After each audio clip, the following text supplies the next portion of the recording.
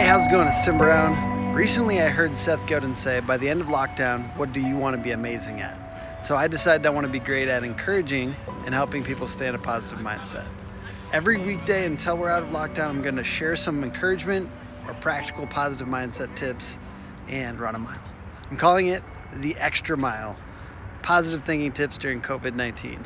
And you can sign up and listen on Spotify as well, link below. This episode, I want to talk about how positivity is extremely practical. When I take on a positive attitude, in my experience, I look for opportunities.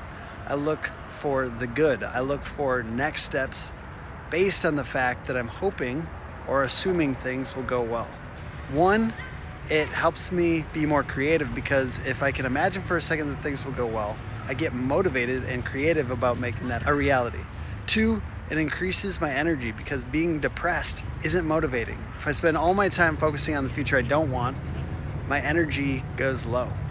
And then three, hey, I don't know if being positive is realistic, but I do know it is practical. So I encourage you to write out what you want 1 year from now to look like. How could you be better off because of the current challenges? Tim Brown, reminding you positivity is practical.